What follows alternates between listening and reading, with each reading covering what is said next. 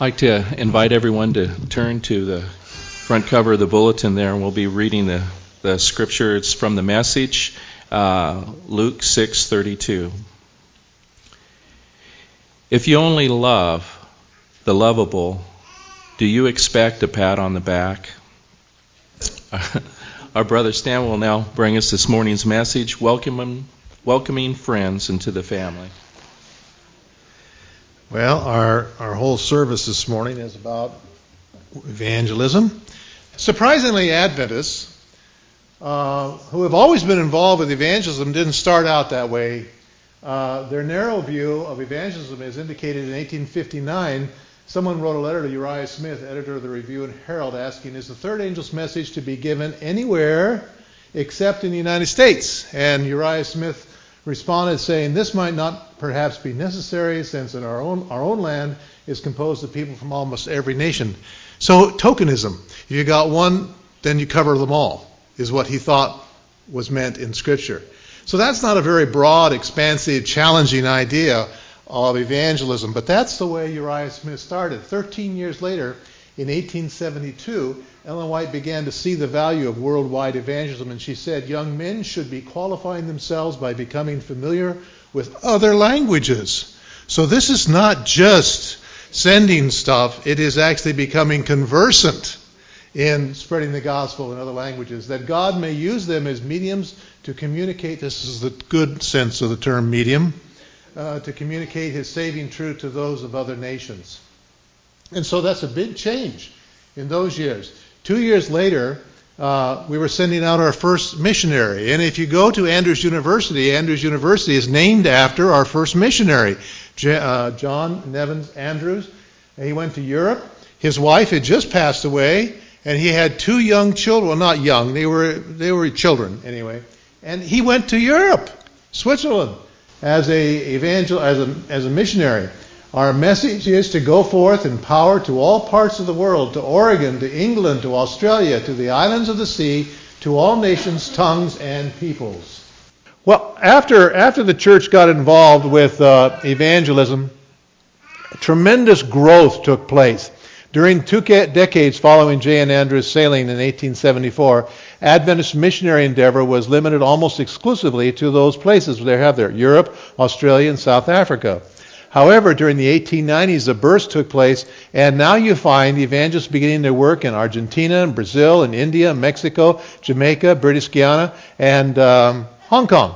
So there was a tremendous growth taking place, and it has continued ever since. And I have a point that I'm making, but stay with me until I get to it, okay? In 1862, just look through the sheet there. Canada, then Switzerland, then Germany, and France, and then Switzerland again with a different evangelist, Italy, Norway, and England, Egypt, 3 attempts. It's been difficult to get into Egypt. Sweden, Israel, Australia, New Zealand, Russia.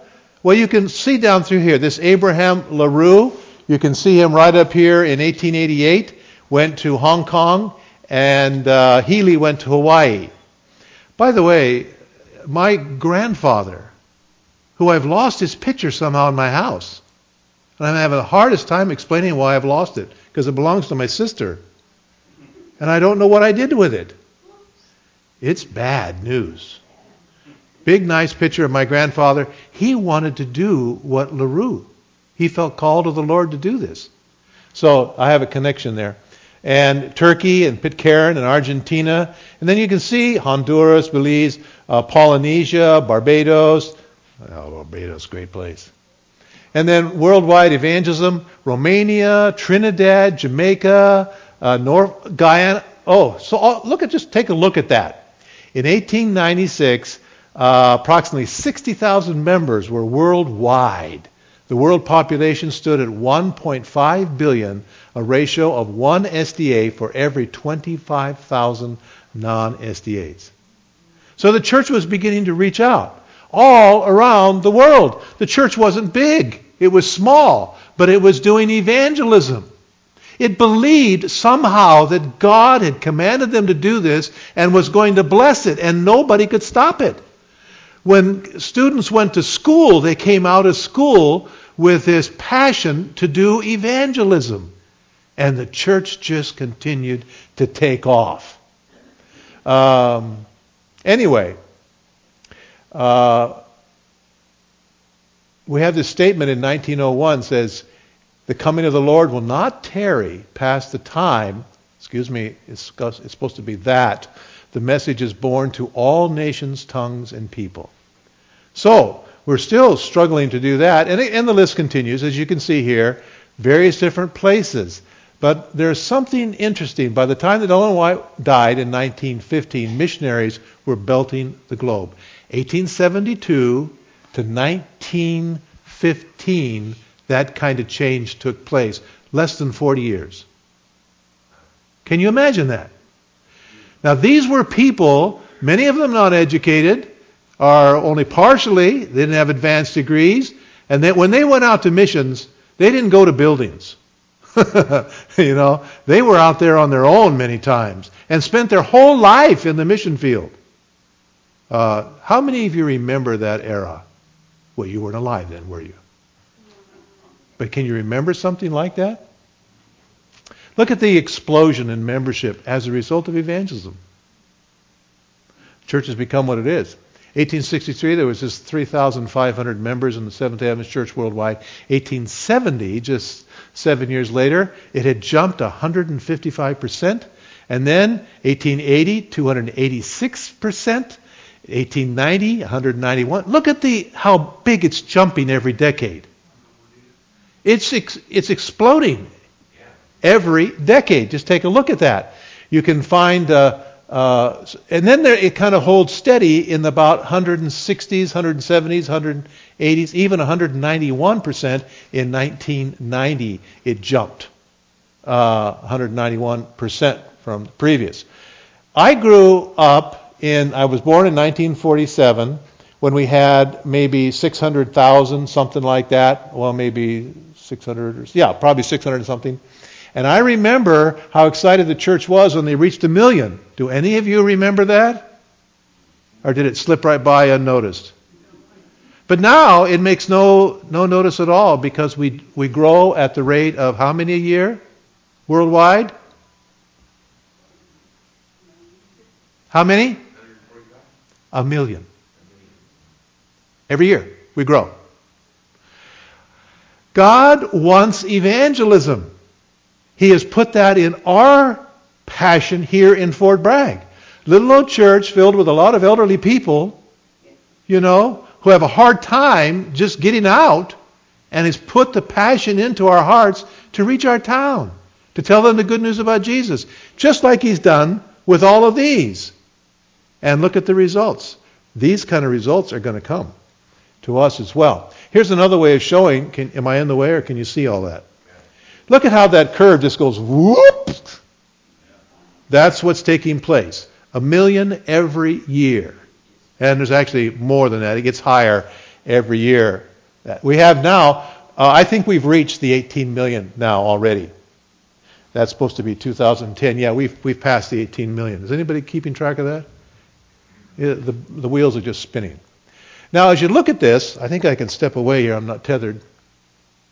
And you remember when Jesus, right over here in Israel, telling His disciples, right down in there, He's telling them to go take the gospel to the entire world.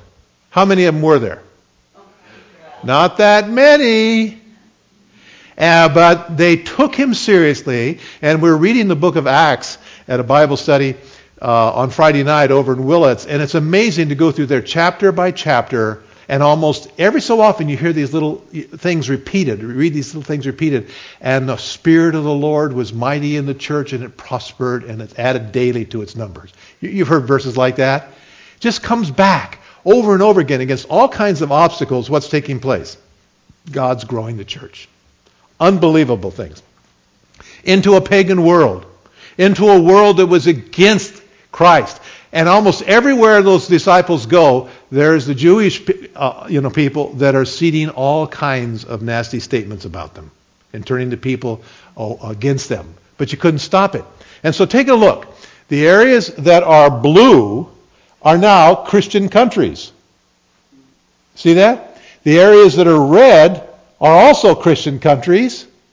And the areas that are yellow up here are Christian countries. You've got the Orthodox, you've got the Catholic, and you've got the Protestant faith. And look at this. Almost all of the New World over here is Christian.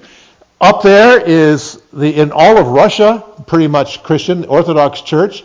And all throughout Europe, the greatest influence on the face of the globe is now Christianity because of what those disciples did. And we think here in Fort Bragg, we don't have much influence. Well, they didn't either. But the Holy Spirit came behind their energies and amazing things began to happen. That's pretty profound stuff. As of June 30, 2011, world membership was 17 million. Adventist Church is now growing phenomenally. 1 million a year, 2,877 every day, one every 35 seconds. It doubles its size every 12 years. That's getting to be shorter and shorter. If current trends continue, there will be one Adventist for every 100 people by the year 2034. This little church that is so insignificant, so to speak, here in Fort Bragg, over there, I haven't got the stats here, but all of Christianity in Willits composes only 5% of the population. Only 5%. God has said, go out and reach them all. Go out and reach them all. He tells us he wants to do this. The greatest concentrations of Adventists today are in Africa. 39% of the population of Africa is Christian, or is Adventist. I'm sorry, I got that wrong. 39% of Adventists are of African background. 30% of Adventists are from Hispanic background. You put those two figures together, and that's the reason for a tremendous amount of growth right there. 14% East Asian, 11% Caucasian, and now you have high concentrations of Adventists are found in Central and South America, throughout Africa and the Philippines. The lowest concentrations in Europe, the Middle East, and India and China. But some exciting things are taking place. Look at this. The fastest growth now taking place around the world in some areas that we thought we would never get into because it was on pain of death if you go into some of those lands. And now they're going there. Timor-Leste, did I get that right? I don't even know how to pronounce that. Received an 887% growth just in the last 5 years from 2004 to 2008. Afghanistan, 2,000% increase. But that's only measured in 3 people. We got to pray for those 3 people. Nepal. Did you think that we would be in Nepal, winning souls in Nepal? God's sending missionaries now to places where maybe they've never been before, and now 166% growth. Qatar, 129% in the Persian Gulf. That's against a lot of odds there. And so you see, India is one of the most remarkable stories today. The 55% growth in India in this short period of time. They are growing phenomenal in India against state religions, against not the state religion, but against the predominant religion of the day. Okay. Here is some observations looking over all this. Evangelism makes more growth take place, makes spiritual and financial prosperity possible. Where that you don't have evangelism, you don't have growth, you don't have spiritual, and you don't have financial prosperity. That's just the way it works. More members are involved in ministry, in giving to ministry, and lives are being changed where there is evangelism taking place. Evangelism encourages more evangelism. It confirms God's activity and involvement in our life, and it tends to keep our priorities correct. And when I grew up, that was the case. And I want to tell you a story right now, and stories about me. Those are bigger pictures up there. In my early years, I remember as a child, and some of you might have memories of this, I didn't have a choice in this. My parents put me into Pathfinders. And when I was a young boy in Pathfinders, they took us up into the mountains, among other things. And we went in gathering in the cold mountains in the snow. We would carry these little cans. Do you remember that? Have you? You would go up to doors and you would sing. And people would fill your can. And you'd come at the end of the day and you come home filled. I went there because they were cute girls and I wanted to, Anyway, but they put bills in these things. And I did that year after year after year, going out to meet the public. I was a very shy boy, believe it or not. And the church taught me how to do evangelism. I didn't think it's anything I really wanted to do, but they got me to do it anyway. And when I was a young boy, it was common to have evangelistic meetings. Do some of you ever remember tent meetings, evangelistic tent meetings? They'd bring in a big tent, sawdust in the ground, and chairs. I grew up in a place, Clovis, Fresno, and they had these meetings. And I would go to these meetings, and I would hear the evangelists, and they were pretty remarkable people. For that day, that time, they could really turn some eyes and turn some hearts. And I saw that and I experienced it. I just grew up with that. I understood that. And it was a part of my life.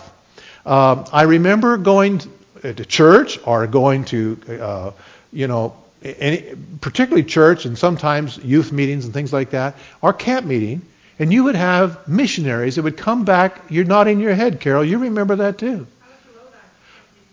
Profound effect upon kids when they have people that went out and were doing evangelism in other places around the world. And they come back and they tell stories. And what were those stories like? One common denominator: God is not dead. He's very much alive and he's changing people's lives. He's doing miracles all the time. And I was amazed by that, but I still had no plans to become an evangelist. But I grew up in that culture. And that culture already was starting to have an effect in changing me. I didn't think it was, but it did. I went away to academy, a long ways away, from Central California down into Arizona, the desert. And they dropped me off at that academy, and I remember one of my friends, here he is right here, Dave Whitaker. He came to me one day, and he said, "Stan, let's go out," because the missionary volunteers. Do you remember that term? Young People's Missionary Volunteer Society. Missionary, evangelists, And so he would go there, and he said, they're encouraging us to get involved in giving Bible studies. We were high school students. And I was as dumb as a rock when it came to the Bible. And he wanted me to go with him to give Bible studies to a lady I didn't even know. But here we go. We showed up at the door. My tongue just got to be like cotton. Huge piece of cotton in my mouth. I couldn't speak. I went inside there, and suddenly everything that I had tried so hard to prepare for, I had to study in front of me. The verses, I knew how to find the books of the Bible, etc. But I couldn't do anything. It just all became mush. Have you had an experience like that? That's the way it started with me. But we just kept going back. Something about that guy that kept me going. This was a picture that appeared in the recorder back in those days. Did you figure out who this was here? Do you see how narrow those ties were?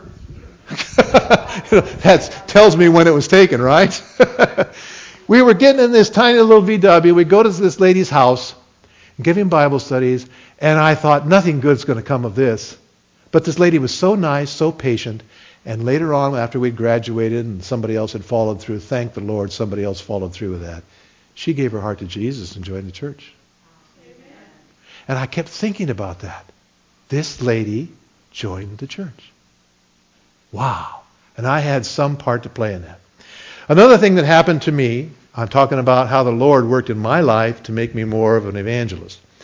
Our class is an outstanding class. Did some amazing things. In fact, the story of our class appeared in the recorder as well, with 2 full pages of our class. We did some pretty outstanding stuff.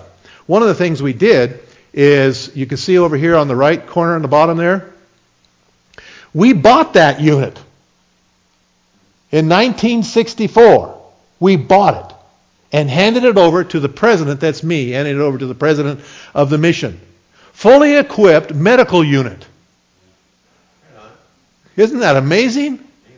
We raised, in 1964, over $10,000 to do this thing. And how did we do it? Well, we did it in every way we could.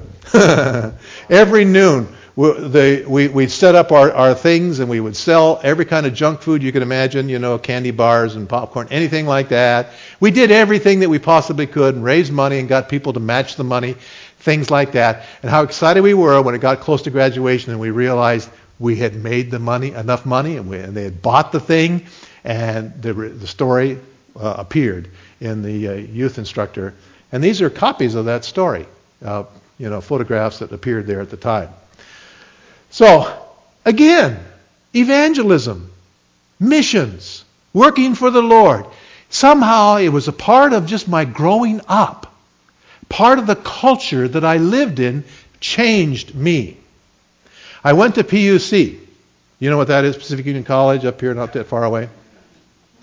And I arrived on campus in 1964. And in 1965, the PUC students, they had already started to send student missionaries. These are students that took a year out of their life from going to college, and they would go to various different places of the world to become student missionaries for a year. A part of the Adventist culture, which is what? Evangelism and missions. And they did it. And the students themselves raised the money to send one of their fellow students to go different parts of the world. And this is a story about Forrest Follett. He's pulling teeth over here. This is where he went into North Borneo. You guys have been there probably, haven't you? Borneo? No, haven't? He was exposed to military clashes. There were aircrafts with guns firing not too far from where he was at. Cobras. Delivering a baby. Setting up a science lab. He came back and we were all just stunned by the stories that he told. An ordinary person changing his world. What an experience. And subtly it was working into so many of our hearts. I can remember, I don't know if they still do this at PUC, but they had a big globe up in the front of the auditorium. It was flat, but it was a picture of the whole globe, and they put lights in it representing all of the missionaries around the world that had come out of PUC. And it was a very special Friday night when they turned that on, and you can see this whole world starting to light up. Young people whose passion was not to go to Wall Street and make $100 billion, whose passion was to go out and make the world a better place. And they were friends of mine. And they were people just like me. And God was calling them to do some remarkable stuff. And that was a part of my growing up. A couple of friends of mine, Bob Gardner and Dave Whitaker, and others went to Japan to teach English for a year. And, amazing what was taking place. Also at PUC, our Missionary Volunteer Society, our college young people's organization, decided every year to have some kind of a project. And I've been going through my annuals recently. How long has it been since you've looked at your annual? Anyway, and they decided they were going down and conducting some surveys in Mill Valley of all places. Do you know anything about Mill Valley? Sophisticated, And so we would go down there and we started sharing literature. These kind of dopey college students going down to Mill Valley, sharing literature, volunteering to get, walking up, in the redwood, giving Bible studies, inviting people to meetings, holding Sabbath school, and it's amazing what was taking place. By the way, do you recognize anybody up in these pictures here? Where am I? Top right. That's me. Pretty dopey, right? Who's next to me? That cute lady is my wife. I married her. Yeah, she was willing to stand beside me for the picture, so I married her. Anyway, and then, of all things, strange as all things, this shy fellow who had no capability of talking to anybody about anything got roped into doing evangelism. How? In the summer, I did call porter work, literature evangelism. I was going to make money, I thought. Yeah, but anyway, I went down to Orange County, and for 3 summers in a row, I went door to door. That was the hardest thing in the world for me to do. Just very, very difficult. But what I'm telling you, it was the culture. It was the culture I lived in the church. And it was having an impress upon me and changing me in ways that I never thought I would ever change. It was making me an evangelist at my heart. It was pretty profound to me. So 3 years, 3 summers in Orange County, going back. I would go back and I would knock on doors that I had visited the previous summer, and they greeted me as a friend. I'd sit down and talk to them, and sometimes they would get started in Bible studies. The pastor, one of the Barron brothers, you remember the Barron brothers, the singing Barron brothers? He was the pastor of the Westminster Church, Dick Barron. Which one was it? I can't remember which one now. But he was the pastor of the church. And so we would, when we go out and make contacts at the door, we would give little, like you have in your little Steps to Christ, little invitations to take Bible studies. And people would send them in. And they would come back to the pastor. And he says, what am I going to do with all these things? He said, you guys got these things. Now you're going to have to get rid of them. So before they would have church every time, he would give us a stack of these things, and they were a pretty thick stack of these postcards of people that were requesting Bible studies. The Westminster Church was just so young, and it was just at the beginning to grow, and so we would go up and down the aisle of the church and hand them out, and the pastor said, keep handing them out, and he'd tell the people, keep taking them because we can't continue the service until these cards are gone. Well, that worked all right for 1 week, but when he tried it the next week, it just took a little longer, and he kept doing it week after week after week. Westminster Church is now a big, huge church in a very short period of time because of that. Evangelism. Amazing. Well, can you recognize anybody in this stack? There I am. Okay. So it was making me into somebody I wasn't sure I was wanting to become, but nevertheless I became. How do we win hearts? We make ourselves friendly by being at social events where other people are at. We can't just sit here and expect people to come here. We go to where they're at. And we get involved with non-church stuff in community events. We care about people. These are some of the quotes that you read to us this morning about how do we get involved. Also, care about them rather than what you want from them. People are very sensitive. If they think you got a hook and you're going to catch them somehow, they're going to run the other way. But if they think that you care for them, really care for them, not too often they find people like that. And who is best qualified to care? Someone who has been cared for by Jesus. And that's amazing. Be genuine. Unchurched people are experts at detecting real people from hypocrites. They can sense it a long ways off. So you got to have genuine motives here. And they will not open up unless they see authenticity inside you. They will not open up to unreal or unsafe people. They have to feel like you're safe. Because something about Christians, if they're really genuine, authentic people, and they're really caring people, people will start talking. They need to start talking. You know why? Because nobody talks about this area of their life. And they're hungering to talk about it. They got all kinds of questions, all kinds of thoughts. You need to have someone safe and knowledgeable, someone who won't threaten them or scare them. Here are the turnoffs. Strict people. Boy. They're not even going to let them in the door. So much damage has been done by strict people. Let me give you an example of a little slight way this has happened. I got an email this last week from the pastor of the Agape Church, the biggest church, Protestant church in Willits. I've been building this relationship with Agape pastors for 3 years now, a trust relationship. In his email, he said, last Sunday, somebody had come by the parking lot of our church and put great controversies on all of the cars. And he said, it's probably a good book, although, he had some questions about it.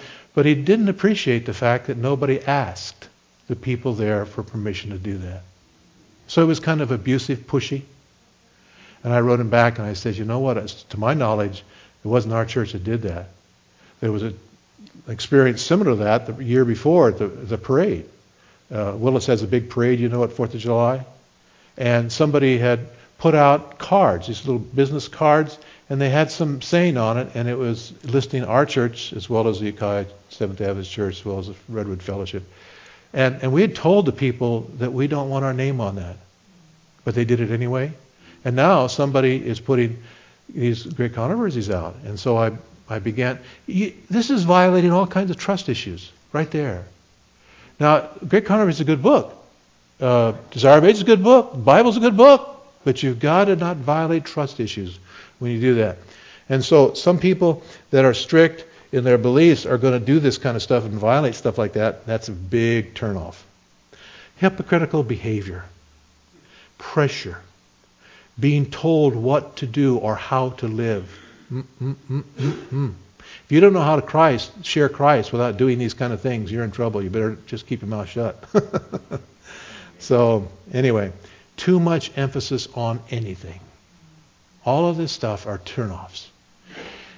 What is happening in this church, as well as in Willis Church, and those are the only churches I can really talk about right now because I'm pastor, is that people are beginning to be more comfortable being in our church because they know they're not going to be those turnoffs, not going to be pressured, not going to be belittled or put in uncomfortable situations. We have people participating in our worship service all the time in Willits who are not Seventh-day Adventists. One lady comes up to the platform, slips off her shoes, and gets up and is in our singing group. She says this is holy ground, so she's taking her shoes off. She's the only person in the church that does that. That's how much reverence she has for what's there. 2 years ago, she said she had never set her foot in the Seventh-day Adventist church. She said there are all these kind of people. All of those kind of people. She had seen enough of it. We invited this lady, some friends. I'm telling you this story for a reason. Some friends invited her to come to a Super Bowl party that we were conducting where we projected the Super Bowl on a big screen in our gymnasium, had all kinds of crazy foods to eat and crazy decorations, and people got too excited and got kind of dumb. And she went to that, and I wondered, why are we doing this? And because she went to that, and she saw that Seventh-day Adventists were not so straight-necked and, they were ordinary people. She's that person worshiping in our church all the time now. And she's won the hearts of our congregation. And it's just amazing how many people are wanting and willing to come if they can find real caring. Worship services are too long and too boring. Well, I'm glad we're not too long today. Welcoming friends into our lives. We welcome them by building emotional and relational connections. To know them inside out. What makes them tick and how they think. And you've got to win the right to do that. But that's naturally what people are hungering for. To care for them. Oh boy, I even like to be cared for. To demonstrate what brings them, demonstrate the caring for them and what brings them joy and sorrow. To serve them, to make their lives richer. What is important to them. To model Christ, to commit to be a part of their lives. That's the big one right there. I remember you were talking about Audrey's daughter Donna. And I remember when I was a pastor here in 76 to 80, I've told this story before, but Audrey's husband was smoking. And he couldn't give up smoking. And I would go out and visit with him. He was almost always in his garden. Sometimes he would come out to where our house is at. He would help us in my garden because he was very good at gardening. And he didn't say much, but Ed's heart and my heart just became one.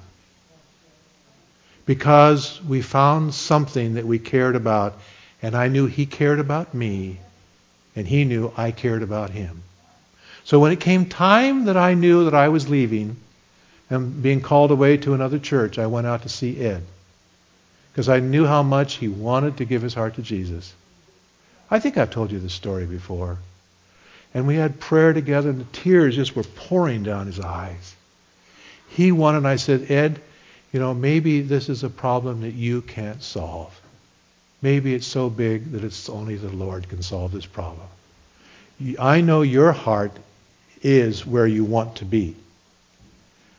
maybe you just need to trust the Lord to take care of that. Isn't there oftentimes problems in our lives that are just way beyond us? We just have to say, Lord, this is your problem. You know my heart. I want this to be a certain way.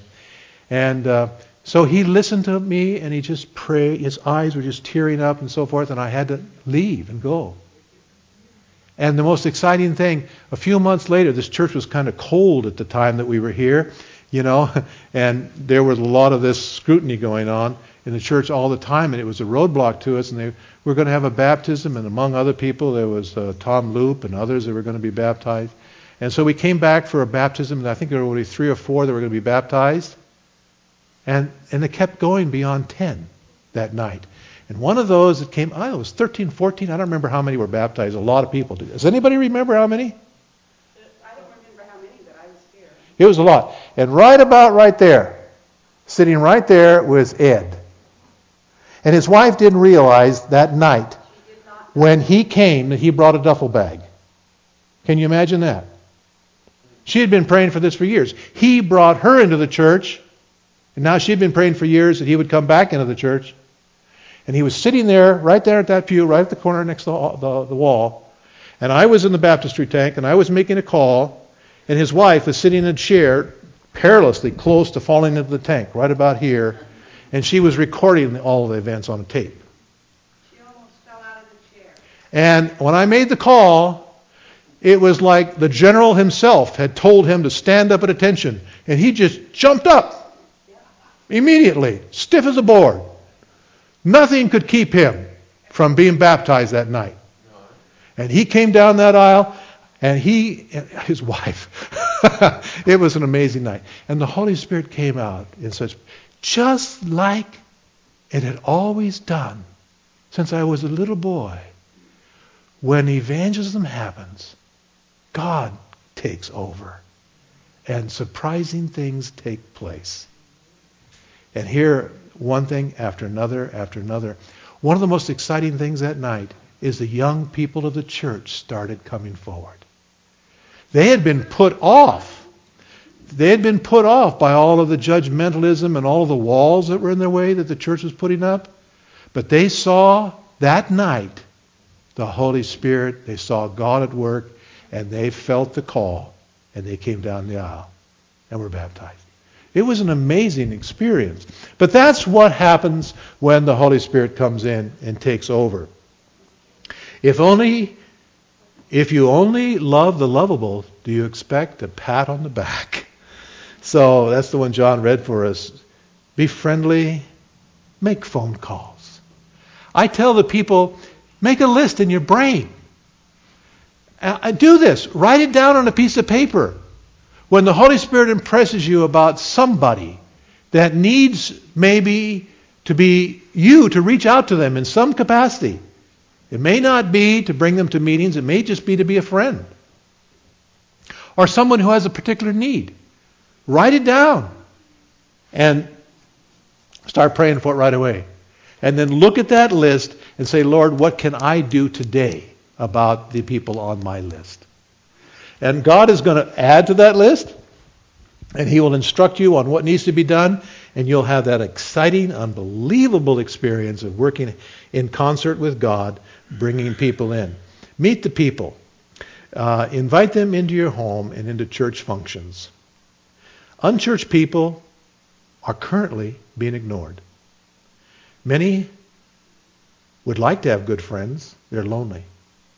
They like to have a safe and trusted environment to talk about faith. How do I know that? Well, you know that too. I teach these students, and they, for the first time in their life, they get a chance to be able to really talk about stuff. They're eager. I've been doing this for years. I know it's the case.